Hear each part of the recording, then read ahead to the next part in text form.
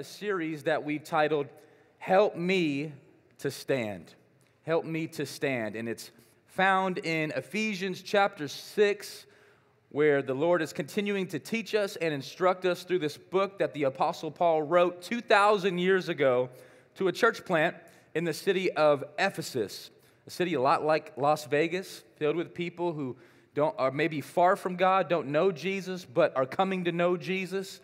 And so Paul, in this book, led and inspired by the Holy Spirit, is instructing them on how to live the life Jesus called us to live. We've been learning from the book of Ephesians for over 2 years now, and I'm grateful that we're in the 6th and final chapter of this book, and we're working slowly through the last part. Last week, we looked at verse 10 of Ephesians chapter 6, which says, finally. Come on, everybody say, finally. Some translations say, as we wrap up, as we conclude, right? Paul's saying, finally, be strong in the Lord. Let me show it to you. Verse 10, be strong in the Lord and in the strength of His might. Last week, we talked about this subject out of Ephesians 6:10, stand in His strength. Stand in His strength. Hopefully, you saw some social media posts this week that helped you just to be reminded to be strong. Maybe somebody texted you this week, be strong. Maybe the Holy Spirit just spoke to you when you woke up and He said, psst, hey, Marissa, be strong in the Lord. Hey, Pastor Mike, be strong in the Lord. Hey, Jazz, be strong in the Lord. Whoever it is, God is instructing and encouraging you every single day you wake up to be strong in Him. And He has enough strength to fill you up and to help you stand. Amen. I'm going to clap with you, Marissa. I just want to go ahead and be reminded of that. I never want to get so familiar with the Lord's strength that I confuse it that it's mine. Right? I need Him. I need His strength. But praise God, friend, we have His strength, and we can tap into it, and we need to. So finally, be strong in the Lord and the strength of His might. I want to go ahead and take us further into the text this morning as we look at Ephesians chapter 6. If you're ready, say ready. If you're hungry, say let's eat. Father, as we eat from Ephesians 6 today, Holy Spirit, we invite you to speak to us, teach us, equip us, grow us, convict us, challenge us, change us from the inside out. God, we want to be moved. We're not trying to check a box. This isn't a religious work. This is a moment to encounter God through His living and abiding and active word. And there's spiritual warfare all around, but we're standing in it. We're standing firm in your strength. Speak to us, teach us, Lord. In Jesus' name, amen. Amen. Ephesians chapter 6, we'll pick it up in verse 10. Finally, be strong in the Lord and in the strength of His might. Put on the whole armor of God, that you may be able to, say it with me, stand against the schemes of the devil. For we do not wrestle against flesh and blood, but against the rulers, against the authorities, against the cosmic powers over this present darkness, against the spiritual forces of evil in the heavenly places. Therefore, take up the whole armor of God, that you may be able to, say it with me, withstand in the evil day, and having done all to, say it with me, stand firm. Stand therefore. I see in this scripture 4 different times the author instruct us and encourage us to stand in the middle of the war. That there's a battle going on, that this Christian life that we're called to live is not just to skip through a rosy field with just the sun's out, etc. It's just a nice breezy day. It's going to be all gravy on our way to heaven. No. The Apostle Paul says it's a battle. You need the whole armor of God to be able to make it through this life. That there's an enemy who hates you, who hates your family, who hates everything about you, would love to take you out, deceive you, distract you, and confuse you. And he's saying, hey, that's reality. Stand. Stand firm in this battle.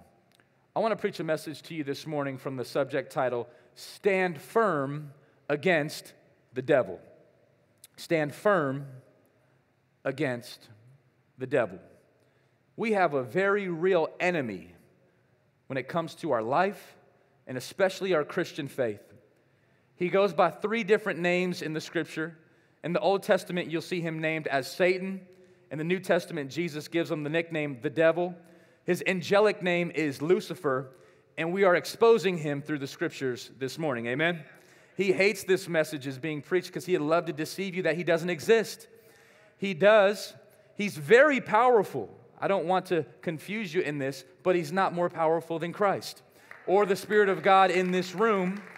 And he's a liar and a deceiver, and he has a cycle that will be completed one day where he will be destroyed. Until then, he's trying to destroy us. And we're going to talk about that here today. Help me to stand firm against the devil. We talked about verse 10 last week. If you missed it, go ahead and go to walkchurch.com and recap verse 10. We spent a whole sermon on verse 10. Today, we're going to make our way into verse 11, and we'll go further from there. I want to request something from you. We're going to cover a lot today, all right? We're going to look at a lot of Scripture. We're going to look at some different quotes. So I want you to spiritually buckle your seatbelt in, all right? And I want you to lean in and focus and put your phone on silent. Maybe just put it under your chair so you don't have to glance at it. And let's focus and let's go deeper together. If you're ready, say ready. All right, we're going to do this here together. Verse 11 says, "Put on the whole armor of God, that you may be able to stand against the schemes of the devil." Let me just highlight that first part. Put on the whole armor of God. This phrase, whole armor, it's the Greek word panoplia. It means specifically to have not just one armor part, but the whole armor part. He's saying, put on the whole armor. This double phrase right here, it's an encouragement, it's a requirement from God to say, hey, if you're going to try to walk this thing out and actually live a real Christian life, not a phony Christian life, not a creaster Christian life where you say, I show up for church on Christmas and Easter and another weekend other than that. Or if you say, you know what, I'm only a Christian when I'm in church, right? That stuff has to die.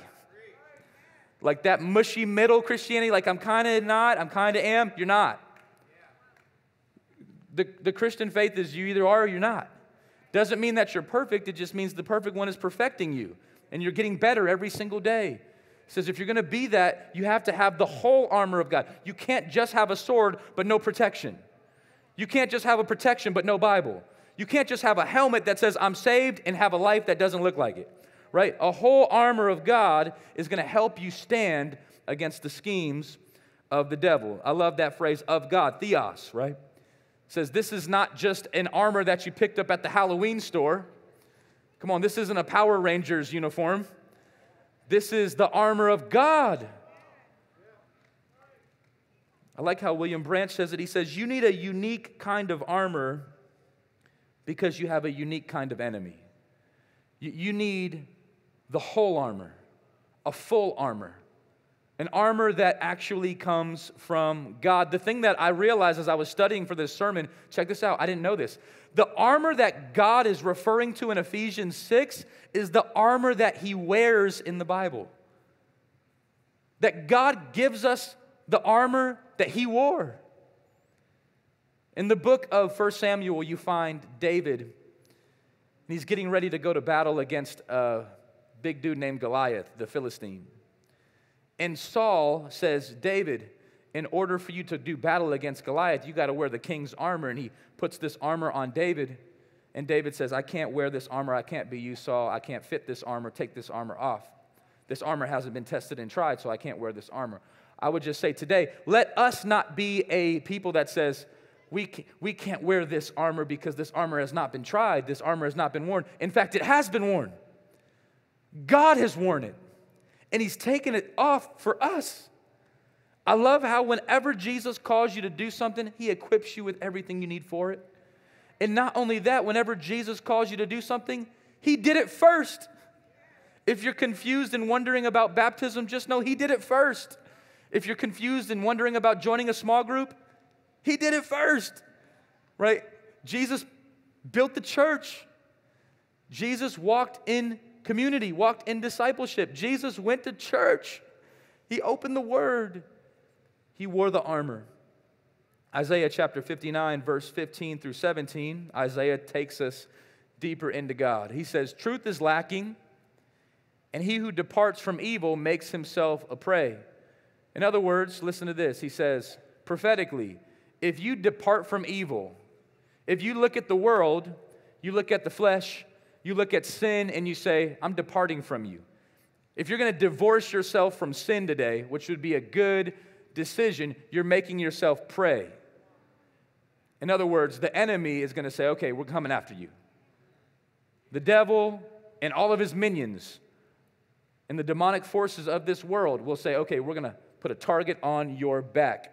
The Lord saw it, and it displeased him that there was no justice, because our God is a God of justice. He saw that there was no man and wondered that there was no one to intercede.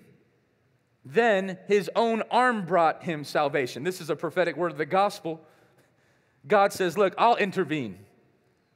I'll send my own arm. I'll send my son in the form of a man, and he will bring salvation, and his righteousness upheld him. He put on righteousness as a breastplate and a helmet of salvation on his head. He put on garments of vengeance for clothing and wrapped himself in zeal as a cloak. The same armor that Ephesians 6 is referring to is the same armor that God put on in Isaiah 59. And this armor is now being given to us. Man, Manu, thank you for that. I was more excited about it when I wrote it, right? But I really believe we need that. This is a tested armor. God says the whole armor is given to you. This armor is referred to in the Bible. Hebrews 4:12 talks about the Word of God. It says the Word of God is living and active. It's sharper than a two-edged sword. Right? Like, let's not just hear that and think, okay, metaphorically, the Bible is referred to as sword. No, that's used to get us to think battle. The Word of God is a two-edged sword. It must mean that you are in battle, amen? You need a helmet to stay in your mind that reminds you that you're saved, right? You need righteousness to be put on like a breastplate to cover you.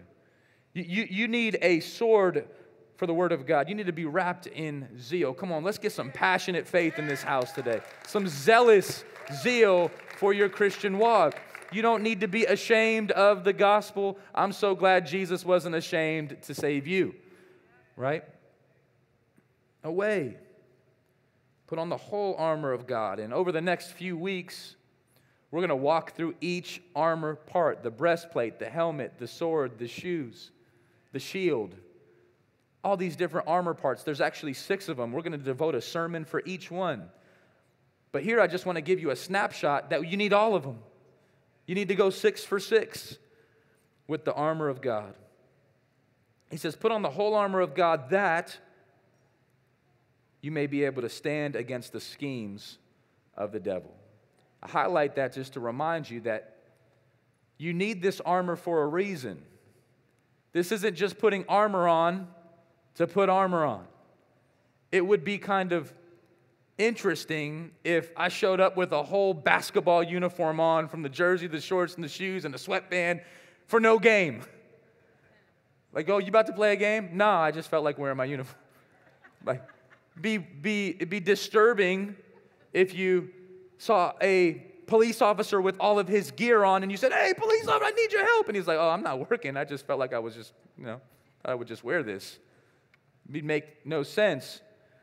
Brothers and sisters, we have the whole armor of God on because we're in battle. From the youngest to the oldest, we're in a battle. That you may be able to stand against the schemes of the devil. J. Vernon McGee in his commentary says the panoplia of God, the armor of God, the whole armor of God is needed and available to meet the methodia of the devil. Here's why I say that.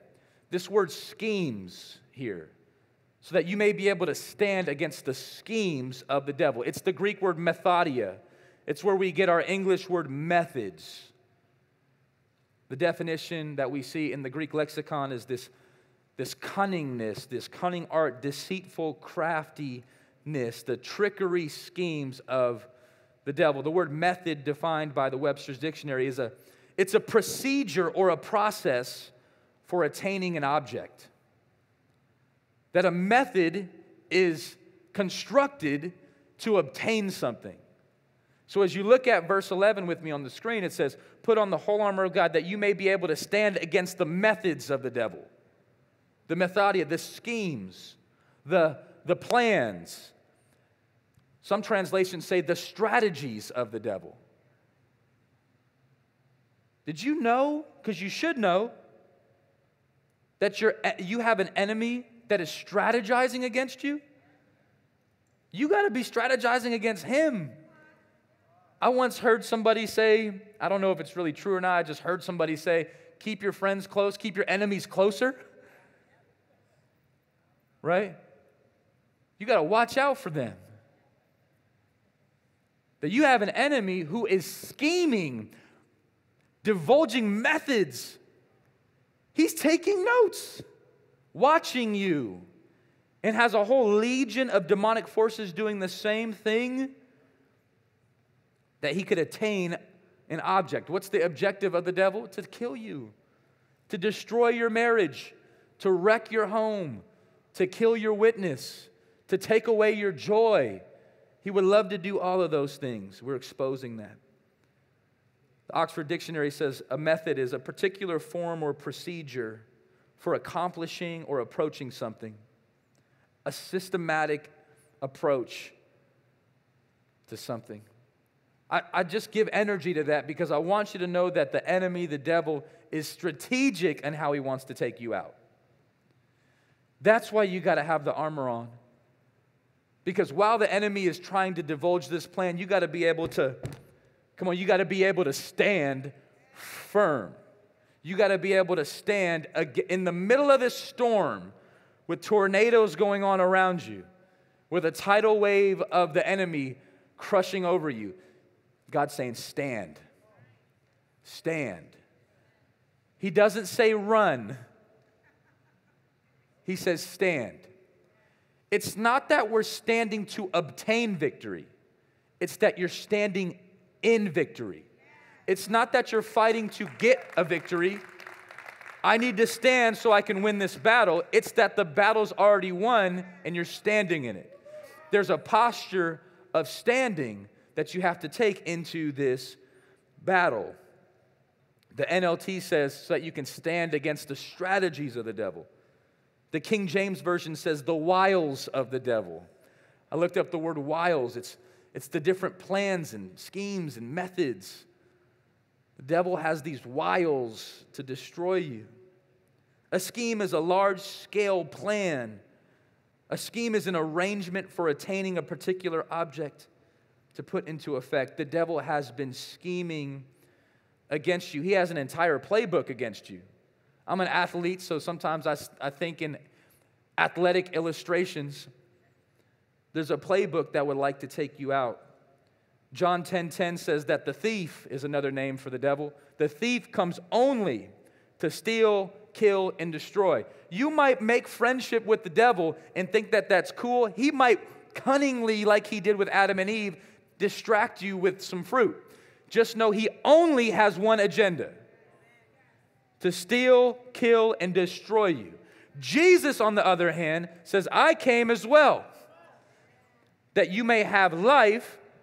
Come on, don't just cut it off right there, but have it abundantly. Amen? I like abundant life. Now, this isn't materialistic abundant life. This is a scripture that's true for poor people and for rich people, right? Our treasures are in heaven. Come on, right? He's saying an abundant life looks like killing the enemy that wants to kill you and doing it alongside a family that's on mission as well, right? This is the abundant life that God has for us, and he's going to sprinkle some icing in there as well that's going to bless you and your family. I believe that to be true. He says, but you have to have the armor on if you're going to make it. He hates you. And I really believe that there's some major reasons why the enemy hates you. I want to just give you some reasons why this adversary, Satan, the devil, Lucifer, the thief, hates you so much. Jesus, in a specific scripture in the Gospel of John, is writing to the religious elite, and I believe we can even apply this scripture to us here today. In John chapter 8, he says, you are of your father, the devil, and your will is to do your father's desires. He was a murderer from the beginning and does not stand in the truth. We stand in the truth, amen? The devil does not. He was a murderer from the beginning and does not stand in the truth because there is no truth in him. When he lies, he speaks out of his own character, for he is a liar and the father of lies. The devil speaks in lies. You got to be careful not to listen to the enemy's voice because he's lying to you. Amen? And here's what Jesus says. He was once our father. Jesus is speaking to the Pharisees and religious elite who don't see Jesus as the Savior. Anybody who doesn't see Jesus as the Lord and Savior of their life. This is a bold and radical claim, but it wasn't my claim, it was Christ. I'm just the mailman right here, all right, George, right? I'm just delivering you what he said. If you don't know Jesus as your Savior, I would even be willing to stand upon the Word of God to say you're not a child of God this morning. You're a creation of God, which gives you dignity and value because you're created in His image. It doesn't make you a part of the family. You have not been adopted into His family yet. In fact, you're a part of a different family. If today you would say, I'm not a believer in Jesus. I got invited to church and I'm glad I'm here, but I'm not saved. I don't see Jesus as my Savior and my Lord. Well, you have a father. His name is the devil, and your will is to do his will. Your will is to carry out his desires. He was a murderer from the beginning. And so what happens in the gospel and why the devil hates you so much and you online so much is because while you were doing your father's will, while you had a father named the devil, at some point Jesus said, I'm taking you out of this family. I'm giving you a new will. I'm giving you a new desire. And this father, the devil, is like, hey, you can't take away my family like that. You can't take away. Listen to me, church. The devil hates you because it's personal. The devil hates you because he feels like a family member got ripped from him. The devil's like, yo, I had all these plans for Balthazar. The devil's like, I had all these plans for Chloe. I had all these plans for you, Mike. I wanted to use you to destroy stuff. The devil's like, hey, Hayden, I was going to use you. I had a great plan for you to ruin things. I was going to use you to tear up the city. And then Jesus came and interrupted that thing, amen? Right? And Jesus changes you. That's why Ephesians chapter 1, verse 4 is so key. Remember, He chose us in Him before the foundation of the world that we should be holy and blameless before Him. In love, He predestined us for adoption. What does it mean to be adopted? You have to recognize you were part of another family. The devil was leading you. He might still be leading you. But today, you could be adopted. Today, you could be saved. Today, you could be rescued out of that trafficking of the devil and be put into a new family, the family of God, where you have a new Savior, a better Savior, a real Savior, not a fabricated false Savior, a Savior named Jesus who has a plan for you that's greater than the devil's plan. He predestined you for adoption to Himself. God didn't save you to do ministry. God saved you for Himself. God didn't save you so you could save the world. No, He does that. He saved you so you could be with Him. He saved you because He wants you as sons through Jesus Christ according to the purpose of His will. You got the devil's will. You got God's will. It's so personal. Maybe it's just me, but do you ever wake up and you feel like, man, I'm under attack? Do you ever go through the day and feel like, I'm under attack? Do you ever go through the day and feel like, I'm in a battle? Check this out. You are. Who's lying to you? Come on, Rebecca, who's lying to you? Say, you're not in a battle. You're just going crazy. No, you're in a battle. There's real warfare. It's spiritual. It's personal. It's deep. You got adopted into a new family. Now the devil's watching you. He's saying, man, you used to be on my team. I'm upset. I'm an NBA fan. I was recently watching some basketball games, right? I was watching the Houston Rockets play the Washington Wizards, right? And they interviewed John Wall and Russell Westbrook, who recently got traded on the different teams. When they played together, they said it's personal. I used to play on that team. I used to play in that city. Now we're on different teams. The devil is looking at you saying, you used to play on my team, and now you traded, and I don't like it. I'm going to destroy you. And that's why you got to stand firm in your new identity. You know what the devil would love the most? He would love for you to go back to him and say, I'm just going to jump back on your team. It's easier that way. Just go ahead and destroy my life. No, you got to stand. You got to stand against the schemes of the devil. It's strategic. Like, feel free to be strategic on how you're going to stand. Write out a plan on how you're going to stand. Go up to somebody you trust and say, help me stand. Don't let me fall. Don't let me go backwards. I need to go forward. Help me stand. I can remember playing college basketball. I had the blessing of playing Division I college ball at a school called James Madison. Remember my sophomore year of college, we were gearing up for a big game against Davidson. Davidson was featuring a star-studded young man named Steph Curry at the time. And I remember in practice getting ready for this game, and I remember we watched a whole game film from Davidson's previous game. And our coach said, all right, everybody watch number 30. This whole game, just watch him. This is who we're about to play. And he said, we got to be prepared for every strategic move of Steph.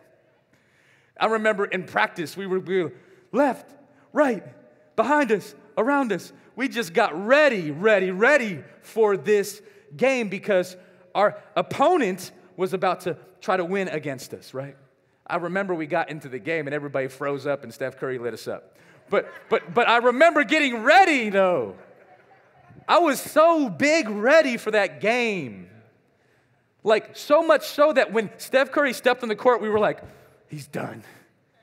He won't even touch the ball. I promise you. Our coach was like, if he touches the ball, you're coming out. Now, we weren't ready for that. He had some other schemes ready for us. But if we were that strategic in sports, come on, church, right? We need to get more strategic against the enemy. Right? You need to get prepared for the strategies and methods, the playbook of the devil. You got to know, if you get tempted when you're tired, just go to sleep. If you get tempted when you're hungry, get you a snack. All right? If you get tempted when you're bored, go run. If the enemy sees an opportunity to take you out when you're by yourself, get around some people. Right? You got to learn the tactics. When are you most susceptible, whatever the word I'm thinking of, for the enemy's strategies? And you got to start making a plan. Be as detailed and extra as you can be. If you're married, ask your spouse to help you with your plan. Say, help me develop a plan to stand against the schemes of the devil, or else we're not going to make it through the year. To your kids, you got to say, hey, kids, I'm going to help you develop a plan against the schemes of the devil. Young adults, be ready for the schemes of the devil, the methods of the devil. Make a plan, make a strategy so he won't win. By doing so, you'll be able to live out Ephesians chapter 4, verse 26 and 27. Scroll back a couple years ago. It says, be angry and do not sin. Remember that you can go listen to this sermon. Maybe it'll be helpful. Do not let the sun go down on your anger. When you're angry, there's actually a biblical form of anger. Not all anger is bad. There's such thing as called a righteous anger. I've found that more often I don't go right to righteous anger. There are moments, but most times anger leads to sin. So he says, be angry, but don't sin. Do not let the sun go down on your anger. Do your best to make it right. call somebody, text somebody, and give no opportunity to the devil. This text right here, if you're going to be able to stand against the schemes of the devil, you got to stop giving him opportunities. Amen? Like, I think a lot of our problem is we give the devil just too much opportunity. We're like giving the devil a layup into our lives. We don't have boundaries. We don't have real friends. We don't really engage in church. We don't really use the sword. Come on, right? We got to stop giving him an opportunity to war against us. The devil is a leader. He's a bad leader, but he's a leader. He's leading a whole army. You can't give him an inch. He'll take a mile. Don't give the enemy a single opportunity. That's why I think it's important. This is a prophetic word. I felt like God, that we have to do it together. So will difficult, uncomfortable conversations happen in church? Yeah. Now, should we do it gentle and kind and loving and respectful? Yeah. But friend, I hope you wouldn't let me fall. Help me stand. Help the person next to you stand. Help the person behind you stand. We need to stand firm against the schemes of the devil. Don't let him have an opportunity. If you see somebody giving the devil an opportunity, that's your opportunity to jump in and say, no opportunity for the devil here. We're not letting him creep in. Genesis chapter 4 says, sin is crouching at the door. Sin is trying to get underneath the door in your life. This is what happened with Cain and Abel. Sin was crouching in. Don't give him a moment. It says, be strong in the Lord and in the strength of his might. Put on the whole armor of God, verse 11, so that you may be able to stand against the schemes of the devil. We talked about the schemes, the method. I just want to spend a little bit more time on the devil. Again, Jesus refers to Satan, the devil, with both names. The devil makes his way out as far as that language in the New Testament, but Jesus uses the phrases interchangeably. They both mean adversary, the one who accuses you, the one who slanders you. So the devil actually goes back and forth from earth to heaven telling on you. And if you don't have blood, namely the blood of Jesus, to cover you, you're going to have to pay for your sins, and the devil will make sure of it. But if you are covered by the blood, you can make war against this satanic figure. You can make war against this devil who has been scheming. Lemuel Haynes, one of the first African-American preachers in the country of America, we highlighted him on our Black History Month highlight this past week on social media. He once preached a powerful sermon. He said, Satan is a very successful preacher. He draws a great number after him. No preacher can command hearers like him. He mixes truth with error in order to make it go well or to carry his point out. Satan is a very laborious, wearied preacher. He has been in the ministry almost 6,000 years, and yet his zeal is not the least abated. Don't try to think that you're more crafty than this snake. He's got 6,000 years of ministry under his belt. He knows the Bible better than you do. He's going to use it to actually deceive you into sin. And he's doing it today. People all over the place trying to use Bible verses out of context to try to justify their sin. That's just the devil whispering truth in their ears mixed with error. He mixes truth with error in order to make it go well. We need to be sharper than that. R. Kent Hughes says he has been honing his methods for a millennia.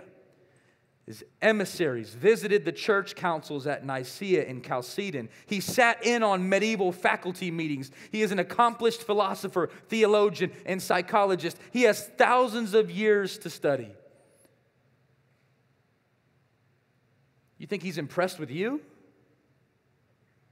Stand firm against the schemes of the devil. The Bible uses two different animals to describe the devil. I want to just highlight these just so you're aware. In the garden, this devil is referred to as a serpent, a snake, some type of serpent creature. If it wasn't a snake, it was something that was crafty, something that was deceptive, something that had a cunning, manipulative spirit. And when you're being manipulated, you may want to think, is the devil near me right now? In fact, one time, Jesus looked at the disciple Peter and said, "Get behind me, Satan." Spoke right to Peter. Because Peter was trying to manipulate Jesus into doing something that was anti the will of God. Satan might jump on somebody just to try to use them to take you out. And you got to be even able to tell your closest friend, Peter, say, "Get behind me, Satan. I'm not doing that." Don't give me the stuff like this. "Oh, well, I didn't want to offend them." You better offend the devil. Even if he's trying to offend you through somebody. I love you, I just don't love the devil that's influencing you. Get behind me, Satan. He says the devil is like a serpent. It's crafty and cunning. In 1 Peter 5, he says the devil is like a lion. Look at this text, 1 Peter 5, verse 8. Be sober-minded. If you have to ask, how many is too many? You're asking the wrong question. You already are off. If that's your heart and motivation, how close to the line can I get before I fall off? The devil is just going to bump you. I want to be far away from the line. If I get bumped, I want to bump into a Christian. Be sober-minded. Be watchful. Some of you guys are sleeping. You're just kind of no, I'm not in a war until you get your head cut off. Be watchful. Some of your Bible translations say be alert. Be awake. Your adversary, the devil, prowls around like a roaring lion, seeking somebody to devour. Looking for it. He's looking for it. Resist him. Firm in your faith, knowing that the same kinds of suffering are being experienced by your brotherhood throughout the world. You're not a special case when you're tempted by the devil. You're actually a part of the family. If you said, "Hey, Hayden, Pastor Hayden, is it normal to have like attacks from Satan?" I would say, "Yeah. You must be doing something right. You must be on his list." But it doesn't get easier. I remember my brother Peter Casella once telling me, he said, "Pastor Hayden, it doesn't get easier, but it does get better." I love that phrase right there. Amen. Come on, shout out to Pete. But he was on watch. He was on alert. He would tell me, resist him. You got to be able to resist the devil. You can't resist if you're not standing firm. If you're wobbly and wavering and you don't got no word in you, and you're living in sin and you're not sober-minded, you're not watchful, how are you going to resist anything? Your resistance is going to get pushed down in a moment. Notice when Jesus was tempted by Satan in Matthew chapter 4, Jesus went up to the wilderness. He was fasting and praying, and the devil thought, this is when I can get him. He's by himself, he's hungry, he's alone. Just notice Satan's playbook here. When you're by yourself, he's going to attack you. When you're tired and exhausted, he'll attack you because he knows you can't resist at that same level. That's why we need to be fed. That's why we need to be full. Resist him, firm in your faith. James chapter 4 says, resist the devil and he will flee from you. It's a promise. James chapter 4, verses 5 and 6, he says, be humble, don't be proud.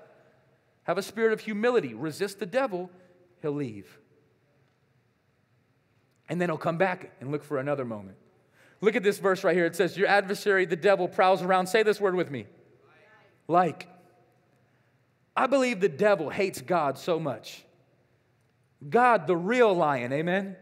The Lion of Judah, the lion, the roaring King of kings, lion. And the devil says, I can be that. The devil's a counterfeit lion. He prowls around like a lion. You might have to just speak back to the devil and say, you ain't even a real lion. Stop trying to be a lion. You're a fake lion. I'm standing against your schemes, you faker. And the devil will say, all right, I'll be back tomorrow. In fact, the devil will actually just go find somebody who's not standing and say, he doesn't know I'm a fake lion. I'm going to flee. You resisted me. I'm going to flee from you and go find somebody else who I can jump on and devour. That's why we need each other, amen? That's why we need each other. The devil's like a crafty serpent. The devil's a fake lion. Now look at this verse in 2 Corinthians 11, verse 14. Paul says, no wonder the Corinthian church is experiencing all types of sexual sin and temptation. Paul says, no wonder. Even Satan disguises himself as an angel of light. Some of y'all are looking for the big red monster with a pitchfork. Ah!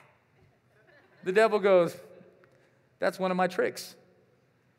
The devil actually is disguising himself as an angel of light. I wouldn't be surprised if the devil was sitting in here looking all pretty with his Bible out.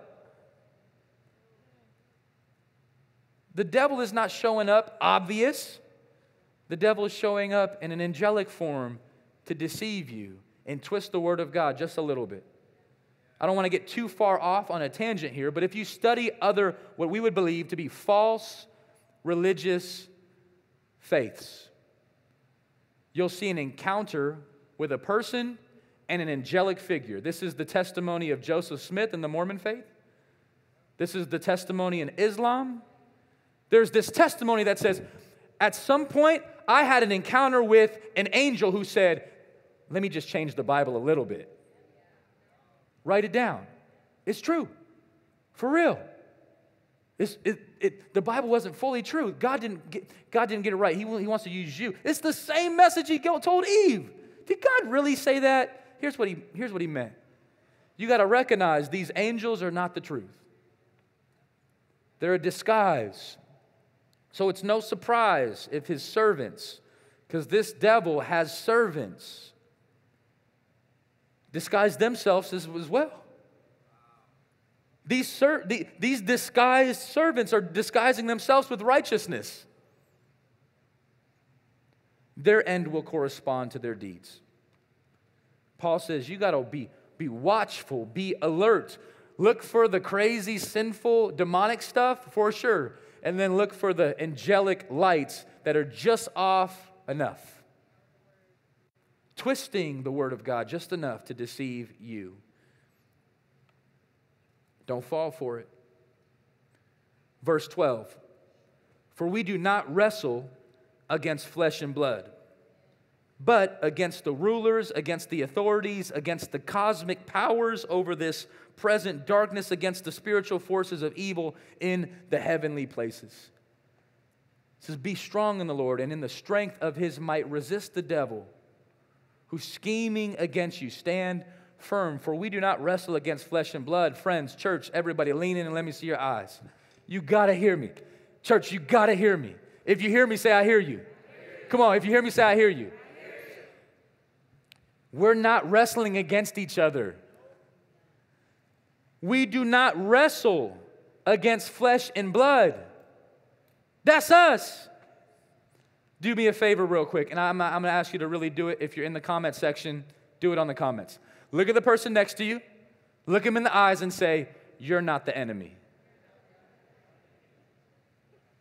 Does that feel good? Can I just be honest with you? Be super transparent. Let me keep it 100. I can't count how many times throughout Nina and I's 9.5 years of marriage where I've had to look at her and she's had to look at me and say, you're not the enemy. He's here. The enemy is here. But it's not you. Sometimes it takes us a moment to recognize that. Or you might be here at church with a brother or sister that offended you, or that bothered you, or that convicted you, or that said something in a way that you didn't like it. But friend, listen, they're not the enemy. The enemy is actually the one that's saying, Hey, you didn't really like that, did you? You should probably leave and never come back. You got to be able to recognize that voice. What I've noticed about church people, most times they don't even know that they offended you. That's the beauty of correction. Hey, brother, when you did that, it bothered me. I didn't even know it. I'm sorry. How do we help each other?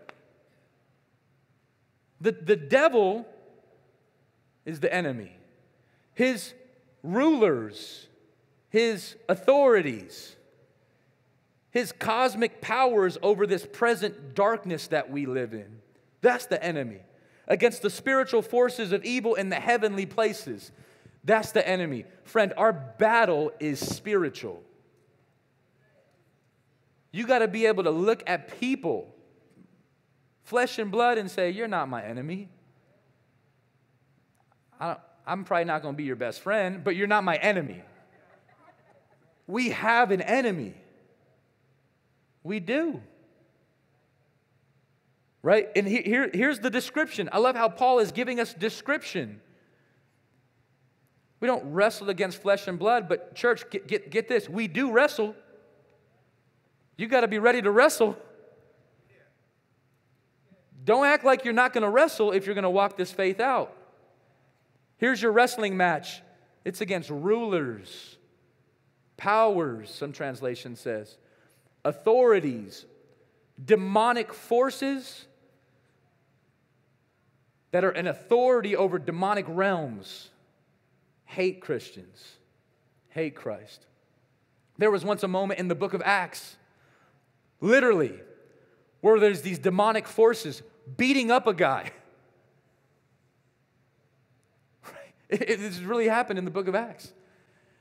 And there was a breakup moment of what this happened. This guy was being tortured. And they said, we know about Jesus. We even know about Paul. But who are you? Right? We should live such a life that the devil knows our name. Right? Because we're making an impact on this dark world. The rulers against the authorities, against the cosmic powers over this present darkness. Remember in John chapter 8, Jesus says this world is ruled by the devil. This world is ruled by Satan and its cosmic powers.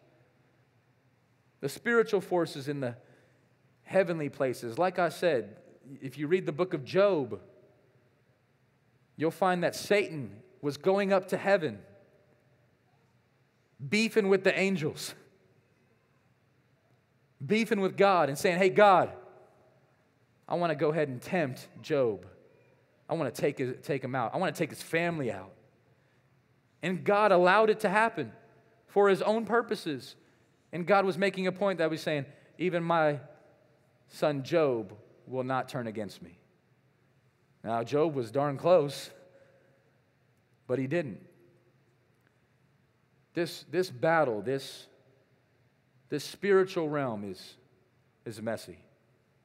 As we are about to close right now, I just want to remind us that every spiritual ruler and authority and power has been dismantled, has actually already lost. They're still shooting their ammo, but the battle has already been won. I love how Paul says it in Colossians 2, and we're almost done. He says, in this way, he disarmed the spiritual rulers and authorities. Amen? Like Jesus disarmed them. Like we need to have the armor on. This is armor battle. This is armor language. Jesus disarmed the spiritual rulers. He shamed them publicly by his victory over them on the cross. Amen? Like when Jesus was on the cross, blood shed, nail-pierced hands and feet, crown of thorns on his head, the spiritual rulers and authorities were cheering until the moment they said, oh, this is spiritual suicide for us. The one we're destroying will actually be the Savior of us. Right? And then he rose from the grave and disarmed everybody. This is the gospel we believe in. I love how Watchman Nee says it in his book, Sit, Walk, Stand. He says, sitting describes our position with Christ in the heavenlies. Walking is the practical outworking of the heavenly position here on earth. The word stand implies that the ground disputed by the enemy is really God's, and therefore ours. Nearly all the weapons of our warfare described in Ephesians are purely defensive. We're on the winning team, church. You got to hear that. You got to receive that. You got to believe that. I'm going to ask my brother Vashan to come on up here, and we're going to get ready to sing a song of response, a song of victory. As we get ready to do that, I want us to just look at our final verse, verse 13. Verse 13 says, therefore, right? So in light of the last 40 minutes of my preaching, in light of verse 10 and 11, which says, be strong in the Lord and the strength of his might, put on the whole armor of God so that you can stand against the schemes of the devil. For our battle is not against flesh and blood, but against every ruler and authority and principality of the heavenly places and the evil. Therefore, because of all that, are y'all still with me, church? Because of all that, take up the whole armor of God. He says the same thing again because you already forgot it. You're probably like me, right? Like, Nina's like, don't forget your keys. And I'm like, all right. Dang. Don't walk out of here without the armor on. The whole armor of God, that you may be able to withstand in the evil day. And having done all that I've just said, stand firm. Amen? Have you done everything? Friend, this is not easy. That's why the Bible says run the race with endurance, perseverance, faithfulness, patience. The King James Version calls it long suffering. Nobody wants to suffer for a long time. This is what you signed up for. Jesus promises to be with us in our suffering. He promises to equip us for the battle. So having done all, friend, stand firm. Lock in. Come on, everybody say lock in. Lock in. I'm going to pray right now, and I have two closing response moments for us. Number one, everybody say number one. Number one, I want you to do something when you leave here today. We have these wristbands made. They're packaged. Nobody touched them, at least here. Praise the Lord, right? And here's what they say. They say, help me stand. Ephesians 6:11. And I want you to do this. I want you to grab a wristband and then grab another one to give to somebody who's going to help you. All right? Like I came up to Vashan, I came up to Pastor Mike, I came up to different leaders, I came up to Wes. The first person I gave this to was Nina. And I looked at them and I just said, yo, help me stand. I can't stand on my own. And I want you to find somebody here today, and I want you to give this to them with authority and say, help me to stand. Will you wear this and help me stand? I'll wear mine. Will you wear yours? Can we have that openness together? Help me to stand. Amen? I want you to do that. They're right over here by Andreas. You can find all the wristbands there.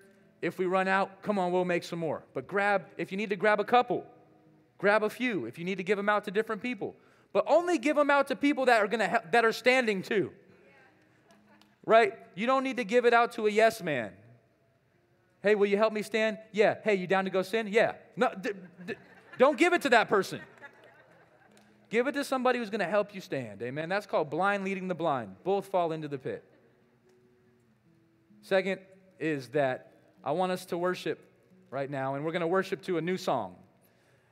My brother Vashan and I have been collaborating for the past month or two, and we've been praying over this series, and we've sensed a lot of warfare even in the songwriting journey.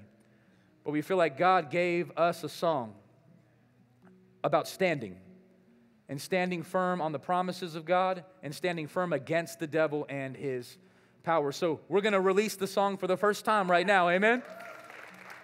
And hopefully in the coming weeks you'll be able to see it on Spotify, Apple Music, etc., and watch the video on YouTube as well. We'll be working on all that, but we're going to release it today and want to invite you to sing to it as well. Come on, let's just stand right now and let me pray. Father, I pray in Jesus' name for everybody that's in the house today, help us to stand.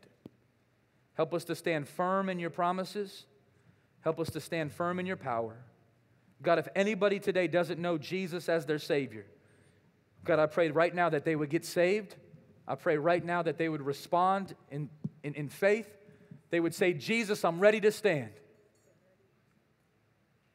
You'd say, Jesus, save me, forgive me, heal me. I repent of my sins, and I turn to Christ.